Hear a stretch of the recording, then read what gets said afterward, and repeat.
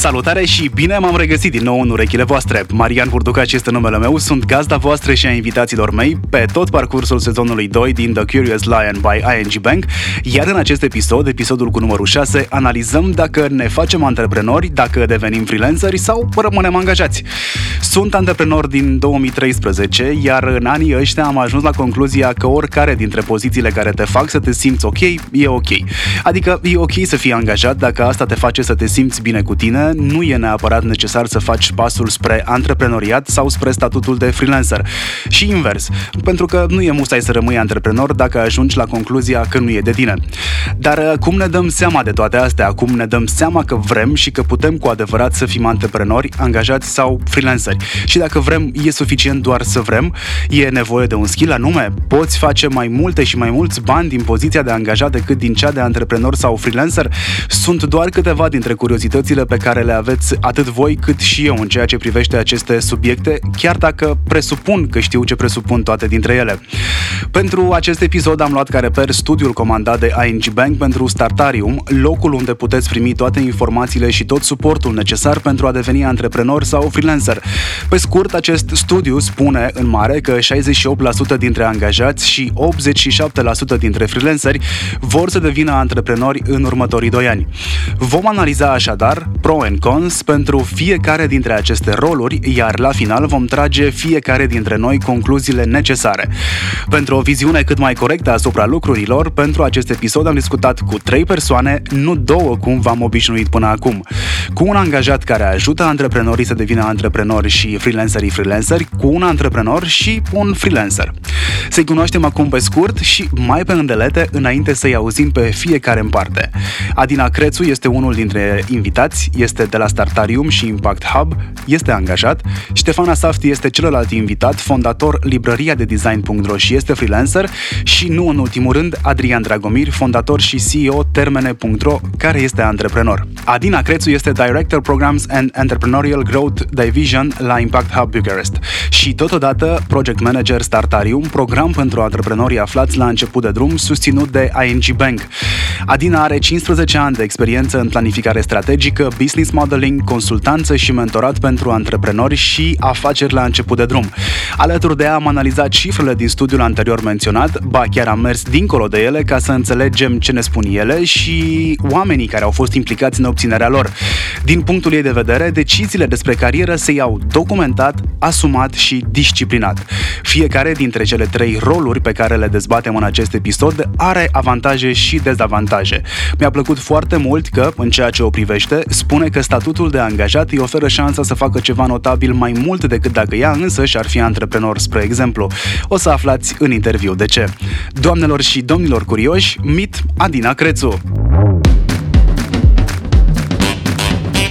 Vom folosi, să-i spunem, un suport de interviu. Acest suport de interviu se numește studiu de piață și numele studiului ăsta de piață este Interest in Entrepreneurship and Freelancing. Adică interesul în ceea ce privește antreprenoriatul și freelancing-ul. Este un studiu făcut cu ajutorul ING pentru voi, Startarium. Găsesc foarte multe elemente interesante aici. Elementele astea interesante sunt pentru mine doar interesante pentru că de-a lungul timpului le-am văzut în practică. Cumva le-am văzut, dar acum am date pentru ele. Spune-mi, te rog, la ce se așteaptă oamenii când zic că vor să se facă antreprenori? Odată conform studiului și apoi conform realității. Studiul ăsta chiar l-am făcut ca să vrem noi înșine să facem ceea ce predicăm, adică chiar să testăm și să validăm niște ipoteze pe care le aveam așa foarte empiric, lucrând de fapt cu antreprenorii zi de zi. Și în anul trecut am văzut așa multe pivotări între cei care erau deja antreprenori și aveau business-uri. A fost absolut firesc și explicabil că trebuia să schimb ceva, nu era ca și cum viața va mai continua la fel ca înainte, în condițiile în care se închiseseră foarte multe lucruri. Însă am început să vedem pivotări și la nivel personal, oameni care lucrau prin alte locuri sau făceau alte lucruri și care începeau să-și pună problema, crizele fiind cunoscute și ca momente de de cumpănă și de intersecții și de luat decizii foarte personale, de fapt, despre ce vrei să faci cu viața ta. Oameni care simțeau că nu-și mai găsesc locul, nu s-ar mai putea întoarce oricum, ori nu s-ar mai putea întoarce fizic la muncă, ori nu s-ar mai putea întoarce în compania în care lucrau. Mă rog, momentele de criză sunt momente așa în care îți pui inclusiv întrebări personale. Dar am vrut totuși să vedem asta, că în bulă, știi, dacă cu asta te ocupi, dacă ai un ciocan antreprenorial în mână, ți se pare că vezi numai oameni dornici să devină antreprenori în jur. Și am vrut totuși să vedem asta, dacă am măsurat și dacă am testat în piață, cum ar arăta de fapt intenția asta. Și care ar fi nuanțele ei, de diverse rocade și treceri, dinspre angajat înspre antreprenor, dinspre antreprenor înspre angajat, căci am văzut și astfel de povești.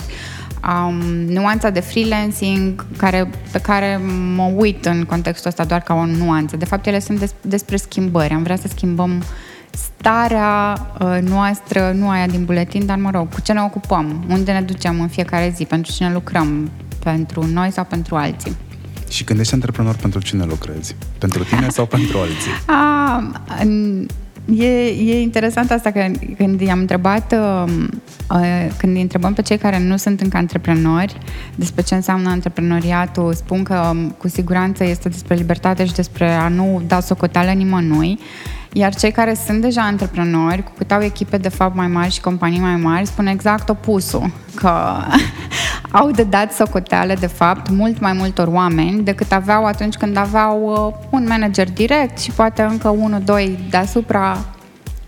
E mai complicat, depinde foarte mult. Nu cred că este unul dintre mituri. Ăsta cu ești propriul tău șef pe anumite subiecte, se vor întoarce la tine sau pornesc și se întorc la tine deciziile despre viitorul business-ului, dar nu înseamnă că nu dai socoteală. Să fii propriul tău șef nu înseamnă că nu dai socoteală nimănui. Înseamnă că depinde de tine de fapt mult mai mulți oameni decât poate ar depinde dacă ești un manager de echipă mică sau dacă ești freelancer cu atât mai puțin.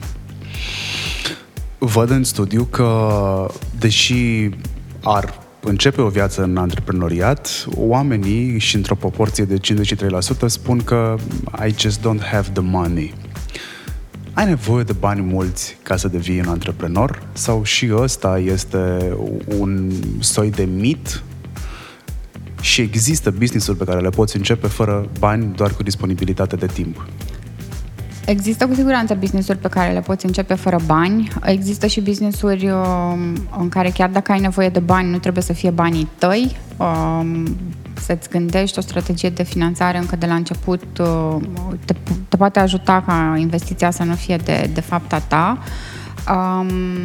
Însă cu siguranță ai nevoie de niște bani puși deoparte, niște care să-ți permită ca totuși, chiar dacă nu este vorba despre investiție, totuși nu multe business-uri încep să producă fix din prima zi și chiar dacă încep să producă, banii aia n-ar trebui să fie prima linie de cost, să fie salariul tău. Adică ar trebui să ai niște bani puși deoparte, dacă nu neapărat pentru a investi în business, pentru asta, slavă Domnului, în ecosistemul actual sunt destul de multe alternative. Pentru tine personal, ca să nu fie despre trebuie să trăiești tu din business-ul ăla din ziua 1, ar fi bine să ai asta. Acum însă banii sunt și cea mai la îndemână scuză de folosit atunci când vrei să spui aș începe, dar n-am bani. Se traduce, e de săpat un pic mai mult acolo despre bani pentru ce? Bani ca să trăiești, bani ca să investești, bani ca să fie mai ușor, ca să nu trebuiască să mergi să convingi investitorii sau să faci crowdfunding sau... Cu siguranță e mai ușor dacă ai bani, orice. Mi se pare interesant că majoritatea își doresc un business în commerce, în comerț pur și simplu, în Horeca, în IT sau în e-commerce. Restul celor care au picat sub locul 4, adică agricultură, reparații și mentenanță, alimentație, producție, adică lucrurile care chiar fac bani cu adevărat. Din prima zi. Exact, nu sunt băgate în seamă. Avem de-a face cu un wishful thinking. Da, cred că își imaginează că acolo e mai ușor. S-ar putea să fie bias sau s-ar putea să fie genul de informație care trebuie corelată și cu propriile lor background-uri, de prin ce zone au experiențe de fapt oamenii ăștia, cam pe la ce nivel de vârstă sunt, dar cu siguranță dacă o corelezi pe asta cu cea despre bani, eu așa am interpretat-o, că după ce spui că ai vrea să începi, dar n-ai bani, după aia domeniile la care te gândești sunt de fapt domeniile în care nu prea ai nevoie de bani ca să investești. Tocmai s-ar putea să fie ales ce-și imaginează ei că e the easy way. Există o vârstă optimă pentru a începe o, să zicem, carieră în antreprenoriat? Ca să începi, eu cred că e bine cât mai repede, dar după aia, ca să ai succes, e nuanța diferită. Ca studiile zic, sau că media e succesul și ăla e definit cam când ajunge business-ul cu adevărat mare, să ai o rundă de investiții substanțiale sau se întâmplă un breakthrough în el, se întâmplă pe la 42-43 de ani. Însă asta e important de corelat, că rare ori ăla cu care atingi succesul la 42-43 de ani e primul ever startup pe care îl faci. Și atunci, ca să începi, ar fi bine să începi cât mai repede, ca până la 42 de ani să fi trecut prin 2-3 ca să poți să ajungi acolo. Acum eu mai am din recomandările pe care le culeg de la antreprenorii pe care noi îi percepem, îi etichetăm, îi promovăm ca fiind de succes, sunt totuși recomandările să fi trecut ca angajat prinainte. Știu că asta e foarte contraintuitiv, pentru că sunt foarte mulți antreprenori de succes care se laudă cu lucruri că ei n-au lucrat o zi în viață pentru nimeni, dar aș vrea să conștientizăm că sunt totuși niște excepții. Să treci prin experiența și nu de angajat în sensul să vezi ce înseamnă cum e să lucrezi pentru altul ca după aia să apreciezi cu adevărat. Nu, mă refer chiar să înveți, să lucrezi cu echipe, să-ți creezi deja o bază de la care să începi, care poate îți va fi utilă în business-ul tău, să înveți pe banii altora. Chiar asta îi face de fapt ca angajat. Poți să înveți mai bine, să ai deja niște alegeri, să nu începi complet de la zero. Ca să nu mai zic că avem foarte multe, sau sunt multe povești în care chiar te ajută și relațiile și tot ce ți-ai construit să construiești mai departe, poate chiar legat cu ceea ce făceai înainte ca angajat. Tot în studiu mă uit și văd că majoritatea vor să-și facă un business sau să trăiască dintr-o pasiune. Cât de fezabilă este ideea asta? Cred că este important să-ți placă ceea ce faci. Există avantaje și dezavantaje. Ideea e că toate lucrurile, nu există un lucru intrinsec bun sau intrinsec rău, undeva depinde ce faci cu ele. O pasiune e super important să te ghideze sau să fie parte din ea, dar să realizezi că la un moment dat lucrul ăla s-ar putea să te încurce. O pasiune te ajută la nivel de motivație, interes, dorință, poate chiar insight-uri, adică cunoști, înțelegi, îți place, ești și tu parte din publicul țintă a ceea ce ai vrea să faci, poate. Dar asta vine la pachet și cu niște ochelari de cal, îți face mai greu să iei decizii dificile atunci când tu ai impresia că adică pasiunea este din categoria de fapt atașament și implicare emoțională, iar asta ajută foarte mult, dar poate și să încurce. Nu înseamnă că trebuie să faci fix bani din pasiunea ta, că s-ar putea să îți dea cu virgulă acolo. Cum îți dai seama că nu ai aluat de antreprenor? Eu pot să zic cum mi-am răspuns eu pentru mine, că nu sunt încă angajat din întâmplare, mai ales că lucrez e o alegere pe care am făcut-o, iar procesul pe care mi l-am pus a fost fix ăsta de care sunt cu adevărat lucrurile valoroase cu care cred eu că pot să contribui în orice companie, că e a mea sau a altuia. Peste asta am adăugat layerul de ce înseamnă, care sunt totuși avantajele și dezavantajele de a fi antreprenor. Vine la pachet cu a lua niște decizii care eu am simțit că m-ar încurca, de fapt ar anula. Eu sunt un om foarte creativ, dar dacă miza sau când cuplez peste asta niște decizii foarte complicate de aș putea să iau o decizie riscantă de a face ceva super inovator, creativ, cuplând peste asta faptul că sunt responsabilă de viețile și creditele altor oameni și mi-am răspuns că nu pot să fac asta. Sau dacă e că important e de fapt să-ți definești ce ai vrea tu să faci și să vezi că există mai multe soluții prin care poți să faci asta. S-ar putea, eu am descoperit că de fapt pentru ce vreau eu să fac mă ajută mai mult să fiu angajat, să lucrez într-o companie ca Impact Hub, care mi accelerează și îmi pune la dispoziție mult mai multe resurse decât mi-aș lua eu pe cont propriu. Eu altfel nu aș fi dornică să am 10 oameni de coordonat în echipă, n-ar arăta așa modelul meu de business. Există vreo diferență între antreprenor, soloprenor, freelancer? Am adresat întrebarea asta pentru că în vremurile pe care le trăim, limitele sunt foarte încețoșate. Nu prea poți să spui ăla e un antreprenor pentru că, ăla este un freelancer pentru că, sau ăla este un soloprenor, un termen apărut de câțiva ani de zile în piață pentru că. Apropo de definiții pe care le-am auzit și le-am citit, acum ceva vreme, când am început eu să o iau pe drumurile antreprenoriatului inconștient fiind, am citit o definiție pe care a dat-o cineva de prin Franța pe la 1800 și ceva antreprenoriatului, care pe scurt spune că antreprenoriatul este orice ce înseamnă a întreprinde. Antreprenor a întreprinde și asta înseamnă că iei resurse dintr-o parte, le pui în alta, le multiplici sau creezi un ecosistem cu eforturile pe care tu le depui și pentru alții din jurul tău. Ești un antreprenor pentru că produci bunăstare pentru tine, produci efecte pentru cei din jurul tău. Și mi s-a părut cea mai simplă definiție pe care o poți da unui antreprenor. Mergând pe firul acestei definiții, nu văd o diferență între a fi freelancer, pentru că poți să fii freelancer, dar să ai o echipă de colaboratori și în momentul ăsta, conform definiției pe care am avansat-o eu adineauri, ești tot un soi de antreprenor, doar că forma ta de organizare este alta.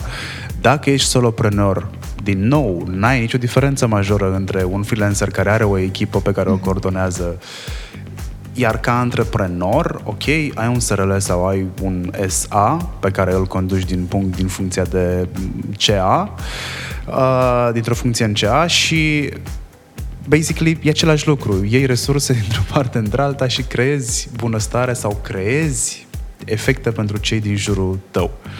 Crezi că e potrivită în continuare definiția asta contextului în care ne aflăm, unde liniile sunt foarte încețoșate? E potrivită adică o zi de dimineață până seara sau oricum arată, poate să arate fix la fel pentru oricare din categoriile astea. Ce cred că diferă este scala lucrurilor. Adică că în ambele poate să fie vorba despre impact, dar cu siguranță impactul pe care îl are o echipă e mai mare decât impactul pe care îl are un singur om. Despre dimensiune, despre ce poți face, dar și despre resursele pe care le bagi, pentru că o echipă nu este doar despre output, și despre input, despre cum împarți efortul de fapt cu alții. Dar chiar cred că ar trebui să fie o alegere conștientă pe care o facem, că de fapt ce cred că face să fie foarte blurry granița asta pentru noi ca indivizi e că n-a fost neapărat o decizie super conștientă, adică ai luat ai analizat pros and cons de la fiecare și ți-ai dat seama de diferențe, că nu cred că mai gândim așa. Ca să sumarizăm ceea ce cred oamenii în studiul nostru despre a fi antreprenor sau de ce s-ar face antreprenor, 55% spun că ar face mai mulți bani, 49% se raportează la libertatea pe care o primesc cu statutul de antreprenor, 49% cred că o să lucreze pentru ei, iar 45% cred că pot să facă suficienți bani cât să trăiască din pasiunea lor. Pe de cealaltă parte, aceiași oameni, în proporție de 50%, spun că nu s-ar băga într-un business pentru că taxele pe care le percepe statul sunt mult prea mari. 44% ar evita statutul ăsta din cauza riscului.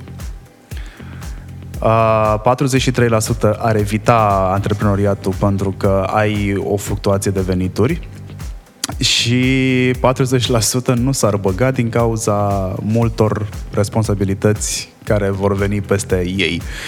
Două lucruri mi-au sărit mie în ochi la de ce nu m-aș face antreprenor: la risc și la fluctuația banilor pe care tu o să iai în cont sau în pormoneu.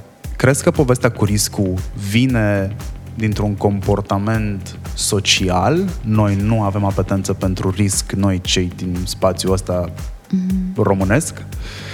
Cred că vine și din asta, dar vine și de o convingere așa limitativă, alimentată cumva în contextul crizei. Pentru că în contextul pandemiei au fost așa de mult popularizate și mediatizate și e bine că a fost așa efectul, a văzut toată lumea, cafenelele închise, prieteni rămași cu probleme. Am văzut foarte vizibil cât de greu e să fii antreprenor atunci când lucrurile nu merg bine.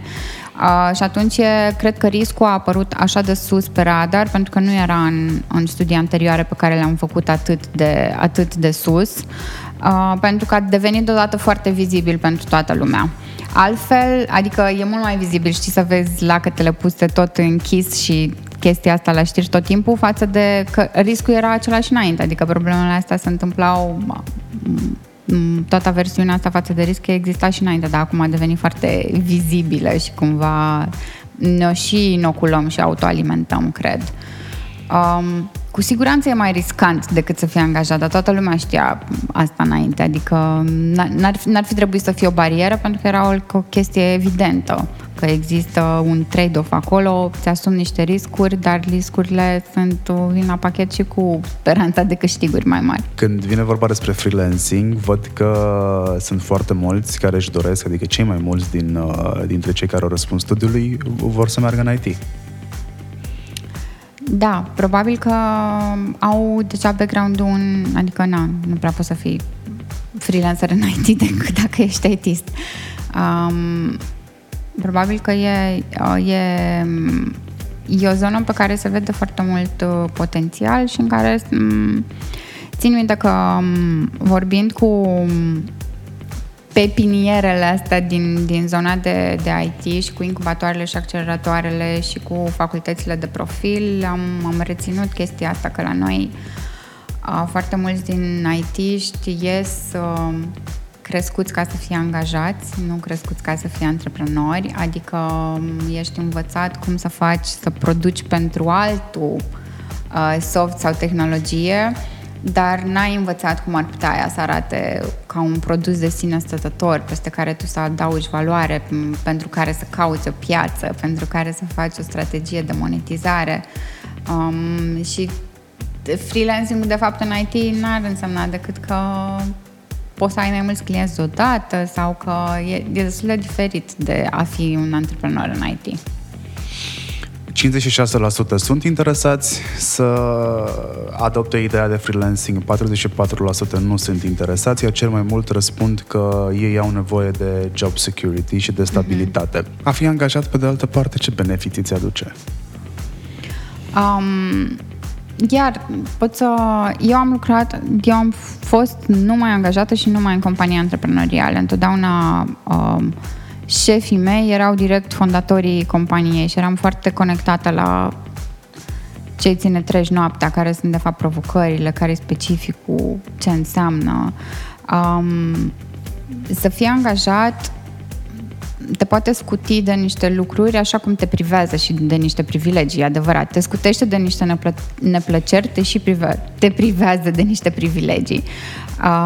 În funcție de, nu știu, de etapa în care ești în viață, trebuie să cauți să vezi ce vrei să faci. Eu am ales, pentru mine e mai important sau e încă o alegere mai bună să fiu angajat, dar nu angajat nu în orice companie, ci găsește compania că dacă e așa și nevoia de a fi antreprenor, este despre a avea impact, este despre a crea ceva al meu, este despre a fi 100% independent și responsabil, este despre a lăsa ceva în urmă, este despre a face mulți bani. Dacă ți le iei și ți le pui pe toate pe rând despre ce sunt, răspundeți de fapt ce îmi lipsește de fapt în compania în care lucrez acum din lucrurile astea.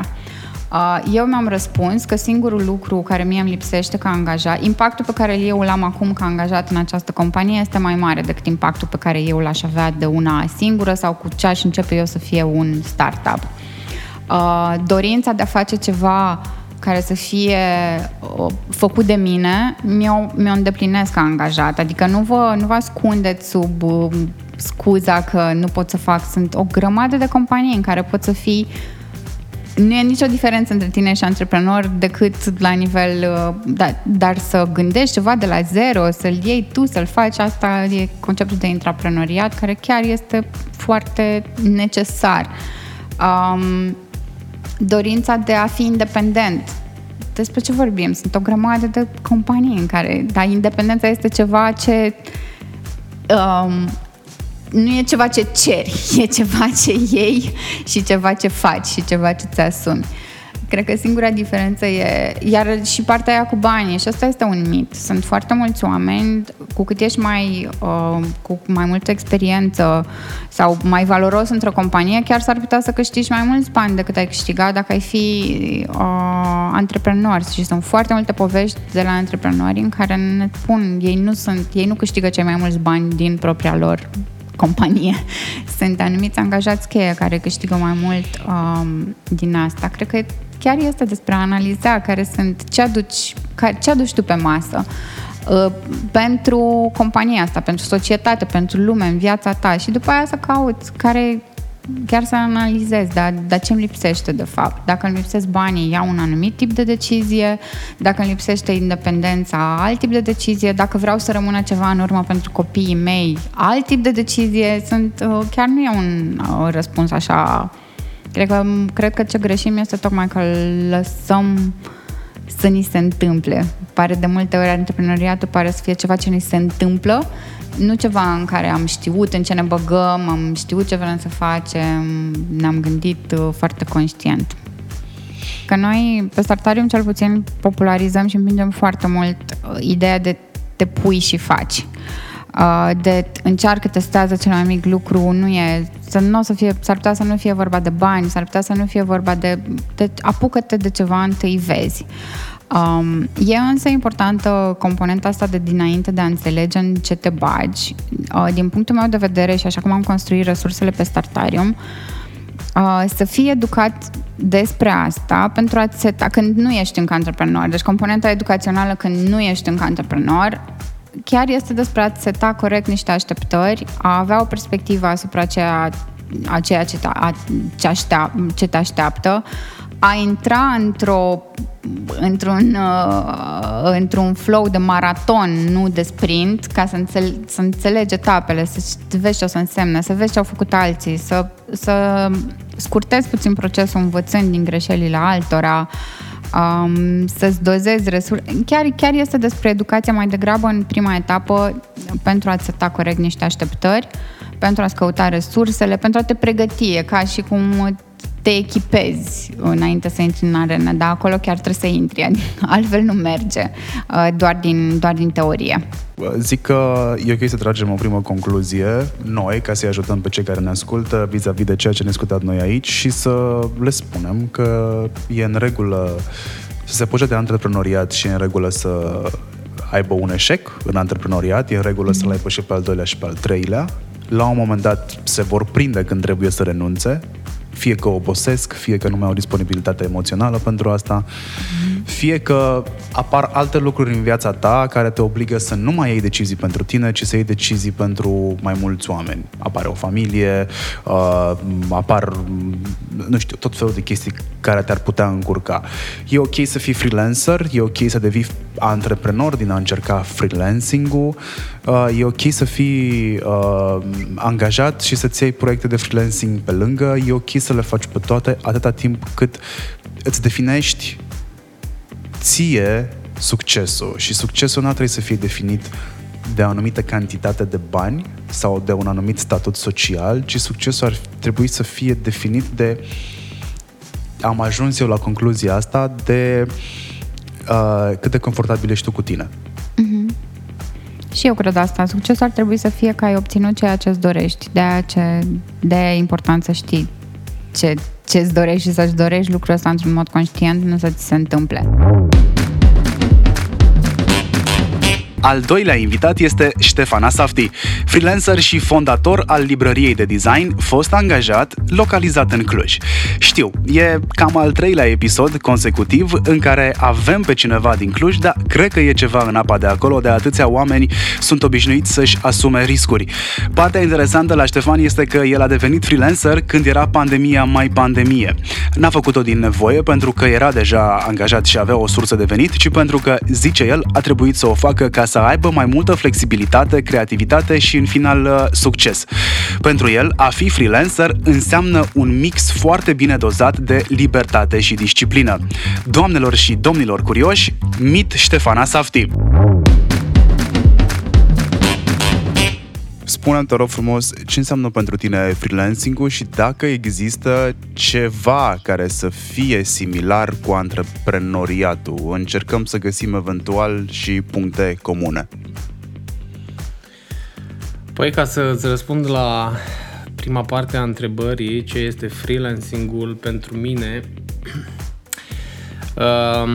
probabil că aș intra în aceeași oală cu mulți oameni și aș spune că freelancing-ul este libertate, dar în realitate libertatea asta în freelancing vine cu foarte multă responsabilitate și foarte multă disciplină. Până la urmă, cred că freelancing-ul sau libertatea în freelancing reprezintă disciplină.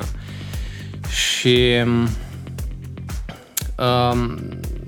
referitor la această paralelă între freelancing și antreprenoriat, eu cred că orice freelancer are o sămânță de antreprenor din momentul în care decide să se apuce de freelancing. Că știe de chestia asta, că nu știe, sămânța asta există și trebuie crescută. Cum decizi că te apuci de freelancing și că vei sădi sămânța aia despre care tu povestești că fiecare freelancer o are în posesie? Cred că freelancing-ul vine în urma unor experiențe, unor frustrări probabil, că nu poți să iei decizia, băi, de mâine vreau să fiu freelancer și așa, out of the blue. Probabil că, cel puțin în cazul meu, freelancing-ul a venit aș spune, dintr-o oarecare necesitate de a crește și mă săturasem să lucrez orele alea de la 9 la 5 și știam că pot mai mult. Cumva asta a fost una dintre frustrările mele. Simțeam că mă super limitez în ceea ce privește creativitatea, în ceea ce privește lucrurile pe care aș putea să le fac și impactul pe care aș putea să-l am asupra oamenilor din jur, respectiv nișei de design sau graphic design. Și ăsta a fost un motiv pentru care am zis, băi, gata, de acum vreau să iau în considerare să intru pe freelancing. Decizia asta a venit destul de ușor pentru că de-a lungul timpului pe lângă faptul că eram angajat, aveam și proiecte personale și tranziția către freelancing a fost, în cazul meu, metaforic vorbind, apăsarea unui buton și a fost super ușor. Care a fost pentru tine cel mai greu lucru ca freelancer? Cel mai greu lucru ca freelancer cred că încă este și probabil că asta e o trăsătură a tuturor freelancerilor și anume frecvența cu care primești proiecte sau frecvența cu care te contactează lumea. Întotdeauna e o problemă aspectul ăsta pentru că în viața de freelancer sunt foarte multe urcușuri, foarte multe coborâșuri și din păcate nu poți să ai o predictibilitate în ceea ce privește partea de client work.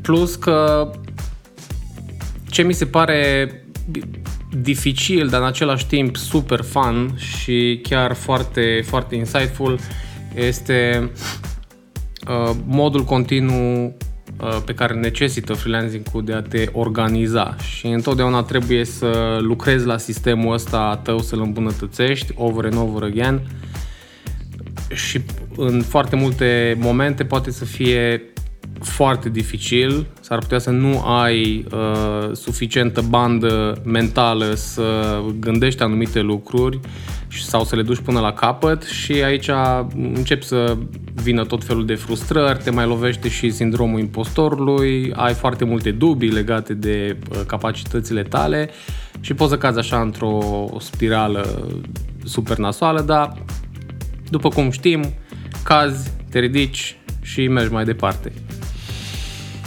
Când ești freelancer, ești și propriul tău client într-o oarecare măsură. Și aici mă refer la componenta de personal branding. Poate un freelancer să reușească în viață fără componenta asta sau nu? Cred că, da, aici ai foarte mare dreptate. Cred că această componentă de personal branding, că vrei, că nu vrei, o ai, indiferent de cine ești. Cred că fiecare dintre noi avem această componentă de personal branding, doar că unii sunt mai conștienți de ea față de alții. Și cei care devin conștienți de personal branding și investesc în personal branding și își dezvoltă acest personal branding, întotdeauna vor fi mai câștigați, dar în același timp se vor expune și mai mult, să zic așa, hate-ului de pe internet, pentru că știm cu toții cum funcționează lucrurile aici. Însă, da, personal branding-ul este până la urmă ca orice fel de branding. E modul tău de a ieși în fața lumii și de a te face remarcat prin skill-urile pe care le ai. Este și o chestiune de poziționare și dacă vrei să-ți faci loc în marea asta sau în oceanul ăsta roșu, va trebui să investești în personal branding, să-ți dezvolți imaginea ta, să lucrezi un picuț la modul în care ești perceput în piață și recunoscut.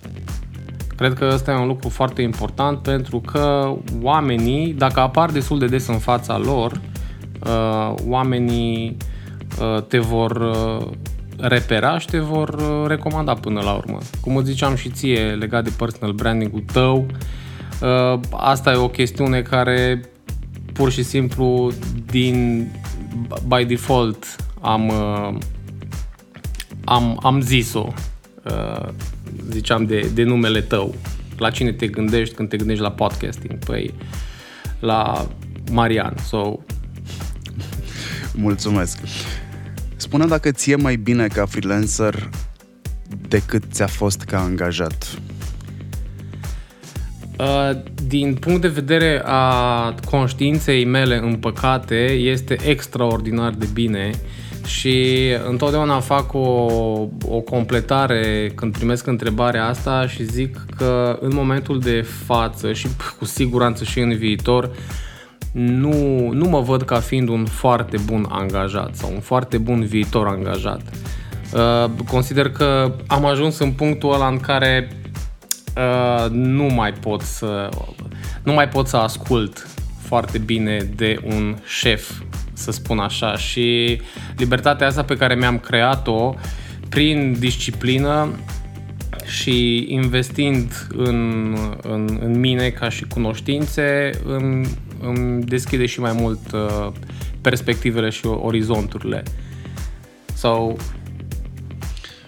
Poate oricine să fie freelancer?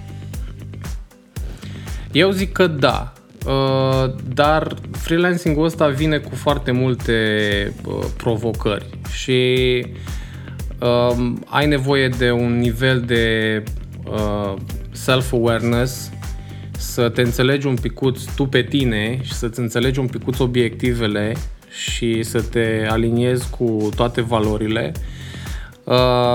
moment în care probabil că decizia de a trece pe freelancing va fi mult mai ușoară și mult mai naturală. Bineînțeles, sunt oameni care sunt mult mai confortabili în fotoliul lor și nu-i nimic de comentat aici, fiecare poate să decidă pentru sine, dar din nou, depinde foarte mult și nivelul de risc pe care vrei să ți-l asumi. Și, în general, lucrurile sunt, istoric vorbind, sunt destul de simple. Dacă nu riști, nu prea ai de unde să câștigi și, oricum, chiar dacă la început va fi puțin frustrant, pentru că trebuie să îți pui un buget deoparte, trebuie să-ți faci niște calcule, trebuie să reduci din costuri și din cheltuieli și din toate astea. Chiar dacă există frustrările astea, la un moment dat lucrurile se vor nivela chiar foarte frumos. Și de acolo și creșterea. Depinde mult și cum vrei să-ți crești business-ul, dar vorbind așa de un termen mai lung, adică nu poți să zici, băi, uite, mă bag pe freelancing astăzi și în 6 luni renunț pentru că. Nu, aici vorbim de un joc pe durată lungă și atâta timp cât ai răbdare, lucrurile vor fi absolut în avantajul tău. Spre deosebire de antreprenoriat, eu nu văd foarte multe diferențe între un antreprenor și un freelancer, cu atât mai mult cu cât climatul economic din prezent îți permite să faci din fiecare câte ceva, să le iei, să le pui la oaltă și să nu mai înțelegi exact dacă pot fi încadrate într-o definiție clară sau într-un șablon. Însă, pentru interviul ăsta, pentru episodul ăsta sunt la al 3-lea interviu.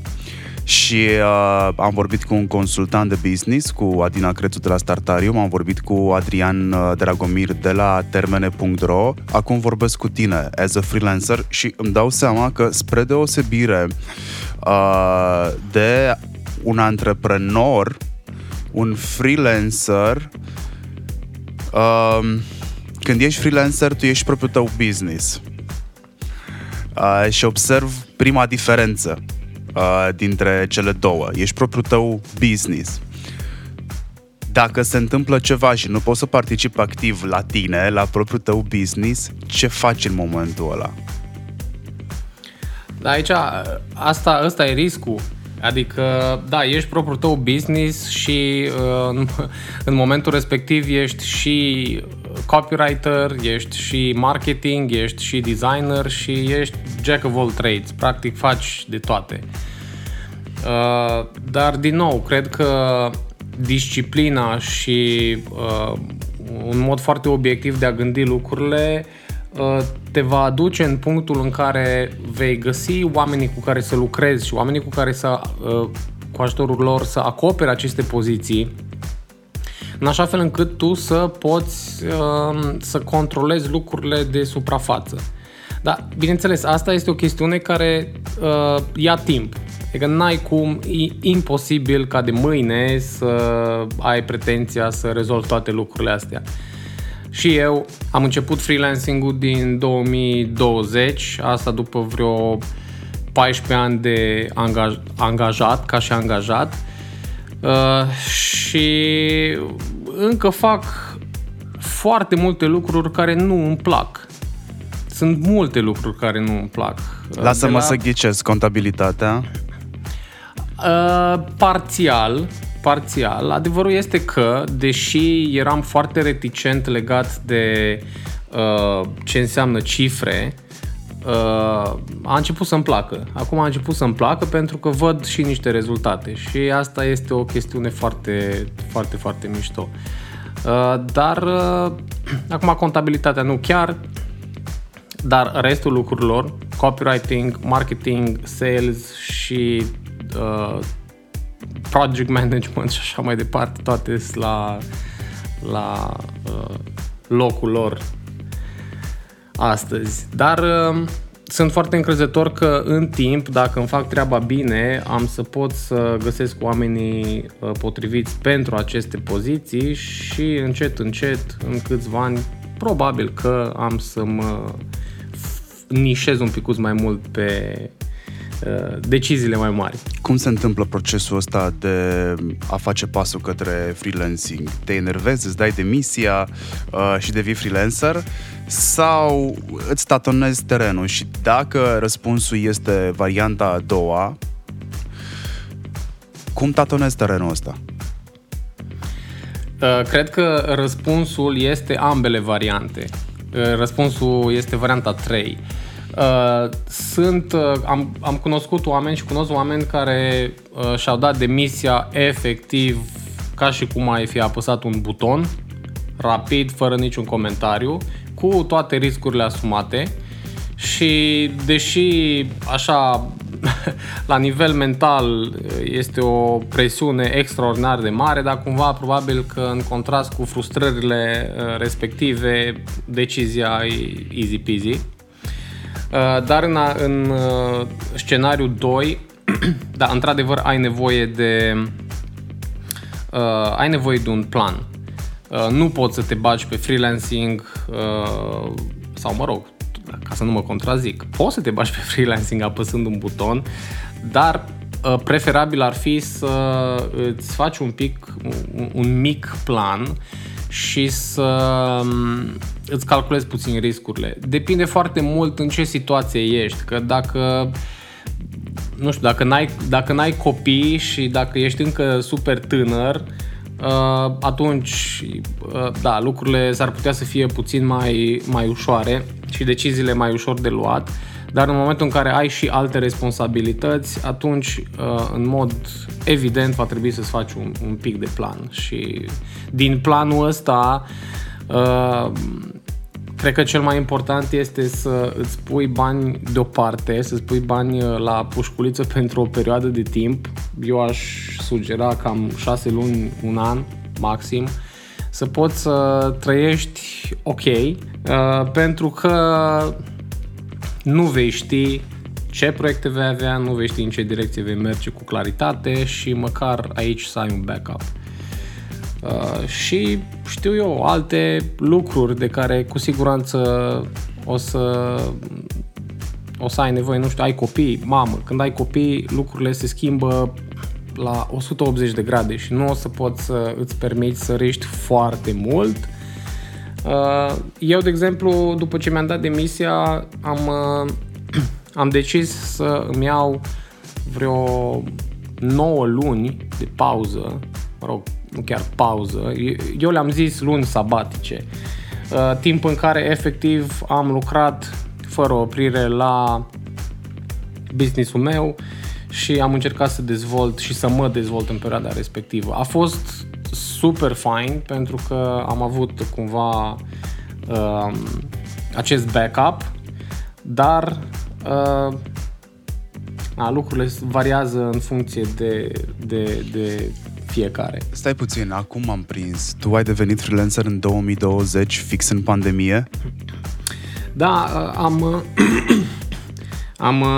am luat niște decizii fix când era pandemia mai pandemie. Fix atunci am zis gata, la revedere, am să-mi dau demisia pentru cred că a 3-a sau a 4-a oară în viață. Și mi-am promis că din punctul respectiv nu voi mai lucra pentru cineva, ci voi lucra cu cineva, cine a fi. Și da, atunci s-a întâmplat. Și 9 luni de zile, asta am făcut, day in, day out, fără oprire. Nici n-are rost să intru prea mult în detalii aici. A fost o perioadă super interesantă și cumva cred că growth-ul, creșterea asta pe care o am astăzi cu proiectul, cu librăria de design, cred că este rezultatul acelor luni în care asta am făcut. Cauți clienți sau te caută ei pe tine? Sau pleci cu cei de la corporația din care ai plecat? Mă rog, e și puțin ilegal să faci asta, dar... Da, adevărul e că nu mi s-a întâmplat niciodată să plec cu clienți din agenții sau din corporațiile unde am lucrat, chiar niciodată. De căutat clienți nu caut și ăsta este un lucru bun pentru că îmi rămâne așa o mână de neuroni intacti, ceea ce mă ajută, dar de principiu clienții vin din recomandări și nu prea depun efort să-i caut. Ceea ce e un lucru bun întotdeauna. Da, te ajută foarte mult personal branding-ul și cred că aici ai lucrat foarte mult în alea 9 luni despre care îmi povesteai. Dacă ar fi să rezum discuția cu tine într-o frază foarte scurtă, freelancing-ul este despre construiește și ei o să vină. Build it and they'll come. Eu aș zice că freelancing-ul este libertatea guvernată de disciplină.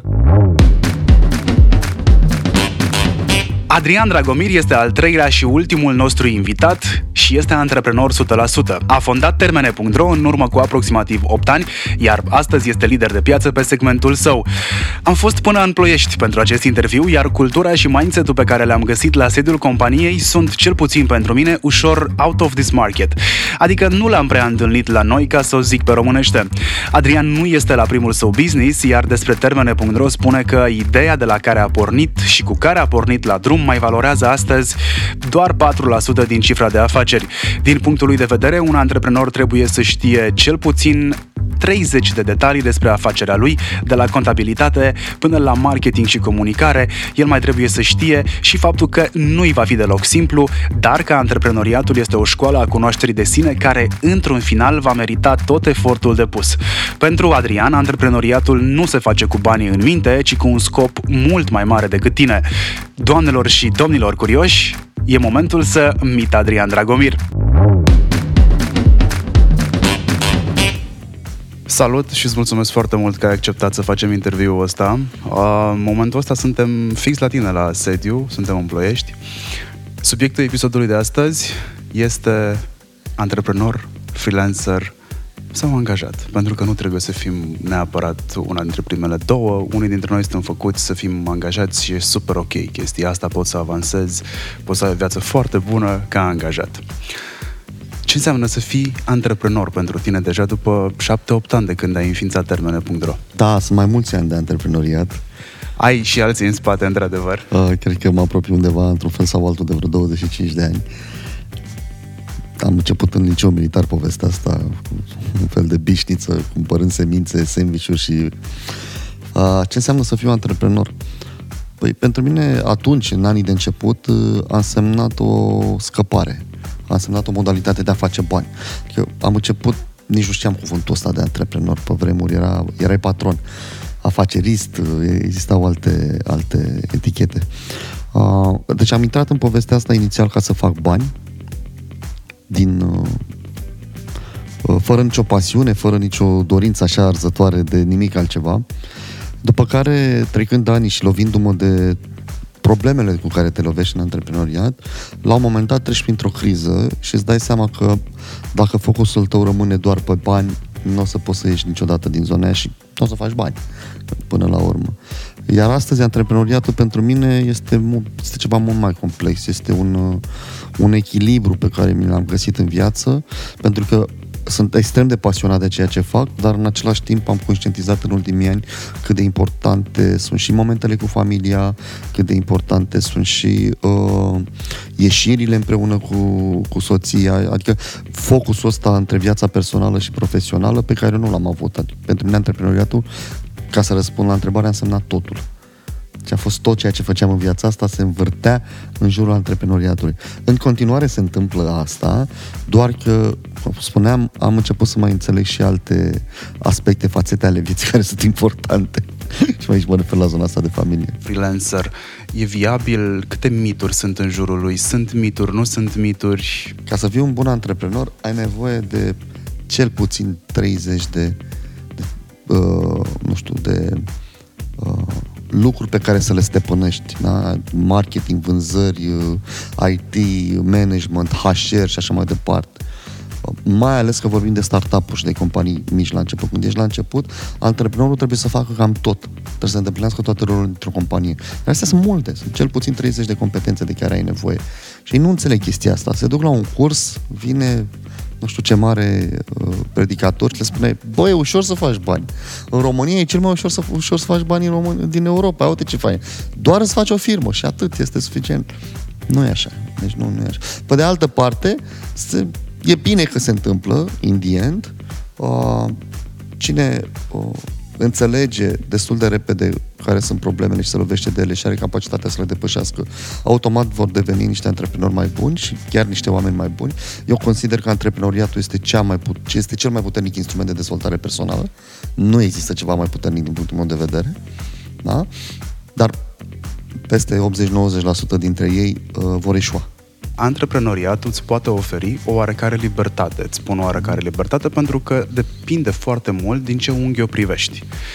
Ce-ți dorești tu de la libertatea asta? Pentru că poți să ai libertate și să nu știi ce să faci cu ea. Suntem foarte mulți în poziția asta, cel puțin o dată în viață.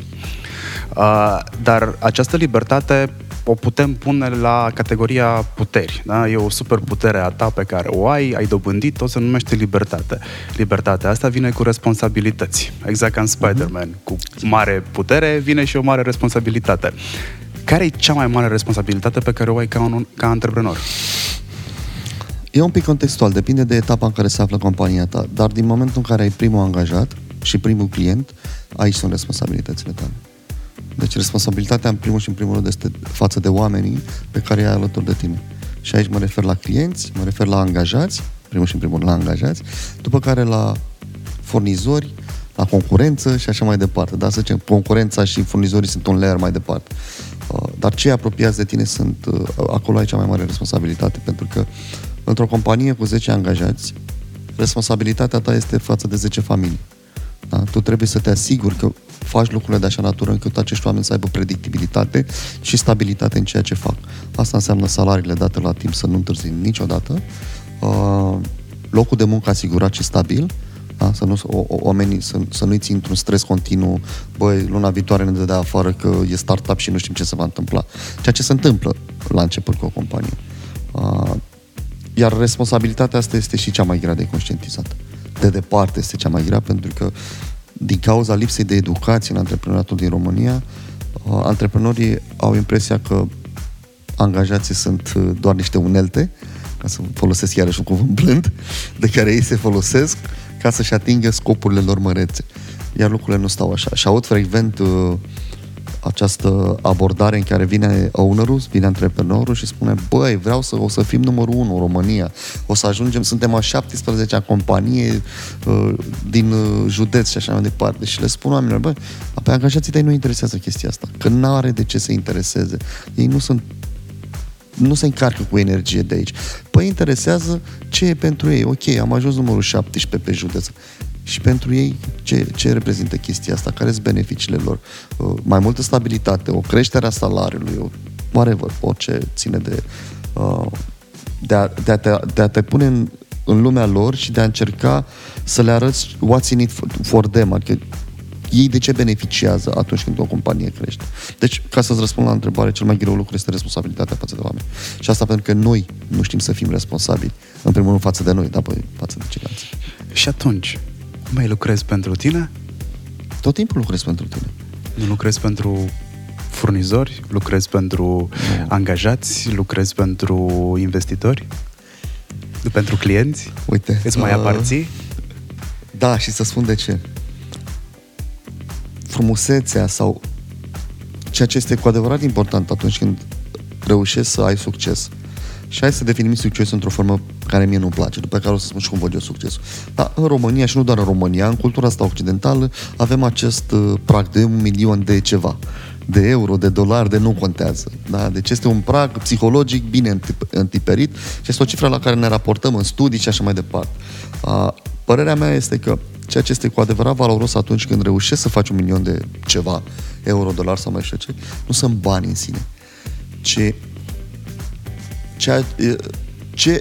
cine a trebuit să devii tu ca și persoană ca să ajungi să faci banii aia într-un mod replicabil și scalabil. Deci, ca să ajungi acolo, tu nu mai poți fi aceeași persoană care a început, care a plecat pe drum. Te schimbi. De ce te schimbi? Pentru că te lovești de toate greutățile despre care am povestit mai devreme. Toate. Ți le iei din toate părțile. Antreprenorul este într-un ring, legat la mâini și este din toate părțile, bușit, knockout, kick-off, low kick, high kick, în continuu. Da? Și cine îți dă astea? Păi ți le dau persoanele care spuneți mai devreme, angajații, furnizorii, concurența, investitorul, statul, legislația și așa mai departe. Deci îți iei din toate părțile și ceea ce înveți este să te ridici tot timpul, să vezi și ai greșit, să devii mai bun. Și făcând chestia asta sistematic, zi de zi, lună de zile, ani de zile, tu devii cu totul și totul o altă persoană. Este un proces pe care îl văd la mine și l-am văzut la majoritatea oamenilor care, încă o dată, au cât de cât succes, chiar dacă definiția succesului ar putea să fie alta. Și atunci, întotdeauna lucrez pentru tine. Întotdeauna beneficiile sunt pentru tine. Banii din conturi, banii trebuie să fie o consecință. Iar oamenii înțeleg foarte greu chestia asta. Banii din conturi trebuie să fie o consecință. Dacă banii sunt focusul pe care îl ai, nu ai cum să ai succes. E suficient doar să vrei să faci ceva? Nu, absolut deloc. E suficient să vrei să lași ceva în urma ta? Să te uiți în spate și să zici, băi, am făcut chestia asta? Sau trebuie să ai un obiectiv mai mare decât tine sau neapărat trebuie să ai un obiectiv? Și ce se întâmplă? Dacă ai un obiectiv mai mare decât tine, ai un motiv să dai jos din pat dimineața. Elon Musk spune, să trimitem oameni pe Marte e un obiectiv destul de mare. Adică e o chestie destul de zdrăzneață care să motiveze oamenii să vină la muncă. Adică e o chestie destul de absurdă în primul rând, da? Și de wow, ce chestie faină facem. Nu trebuie neapărat să trimitem oameni pe Marte, dar trebuie să ai ceva care să fie mai mare și mai puternic decât ceea ce ești tu, ca să ai motivația asta. Pentru că dacă motivația ta este doar să faci bani, asta este o motivație toxică din cauza faptului că banii sunt doar cifre și numere și sunt infinite.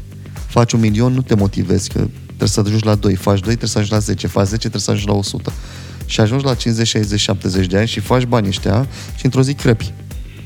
Că într-un fel sau altul crăpi. Și n-ai făcut, că n-ai realizat, n-ai lăsat nimic în spate.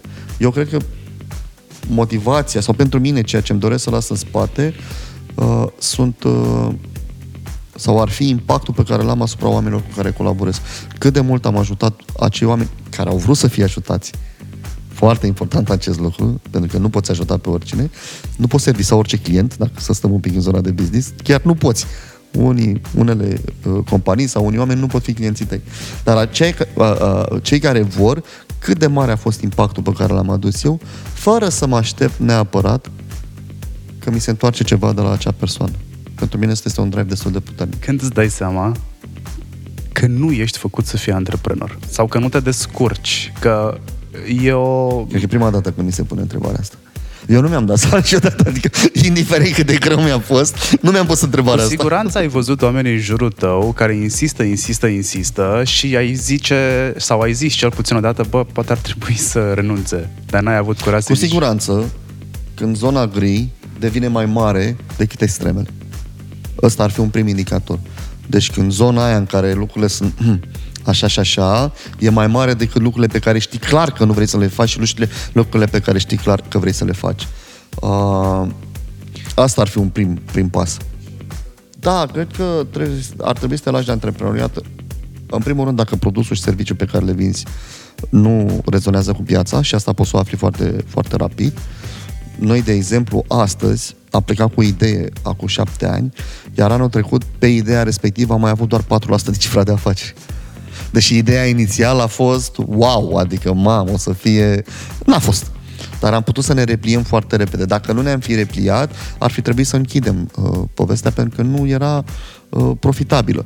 Acum, eu nu spun că toate business-urile trebuie să fie profitabile, mai ales la început sunt acum suficient de multe modele de business care merg în minus în primul an, în special modelul SaaS. Da? SaaS, tot ce înseamnă online, creare de conținut și așa mai departe. Se pierd bani. Foarte multe companii mari care sunt evaluate la miliarde pierd sau nu produc absolut deloc bani. WhatsApp este unul dintre ele, YouTube a fost foarte mulți ani un astfel de exemplu. Cred că ar trebui să te lași de antreprenoriat în momentul în care îți dai seama că nu poți lucra cu oameni. Mi-aș dori să tragem o concluzie dacă ne facem sau nu ne facem antreprenori, dar cred că cel mai potrivit este să-i lăsăm pe cei care ne ascultă să tragă concluzia asta, că până la urmă tot episodul ăsta are ca scop a scoate în față pro and cons, a face demitizare sau a mistifica pe de altă parte, iar fiecare să-și tragă concluziile. Așadar, îți mulțumesc foarte mult și sper să ne revedem cât de curând și în alte circunstanțe. Mulțumesc frumos și eu, mulțumesc frumos! Și am ajuns la final. Cred că ne este clar tuturor că acesta este cel mai extins episod din sezonul 2 și că e cel mai concentrat totodată în informații. Sper că ați avut alături de voi un carnețel și un instrument de scris, că altfel va trebui să-i dați play din nou. Ceea ce oricum vă recomand, mai ales dacă subiectul carierei voastre vă preocupă major. Vă mai recomand să dați share acestui episod oamenilor din sfera voastră de interes care știți că ar primi un plus de valoare din el și totodată vă mulțumesc că veți da like, love, subscribe și follow pentru The Curious Lion by ING Bank pe platformele de podcasting pe care ascultați acest produs.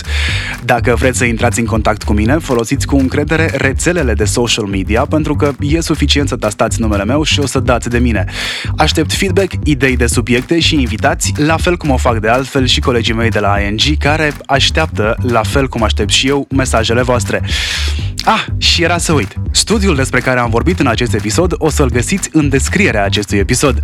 Acestea fiind zise, aflate și învățate, Marian Hurduca sunt eu și vă mulțumesc că v-ați alocat timp din timpul vostru pentru mine și invitații mei.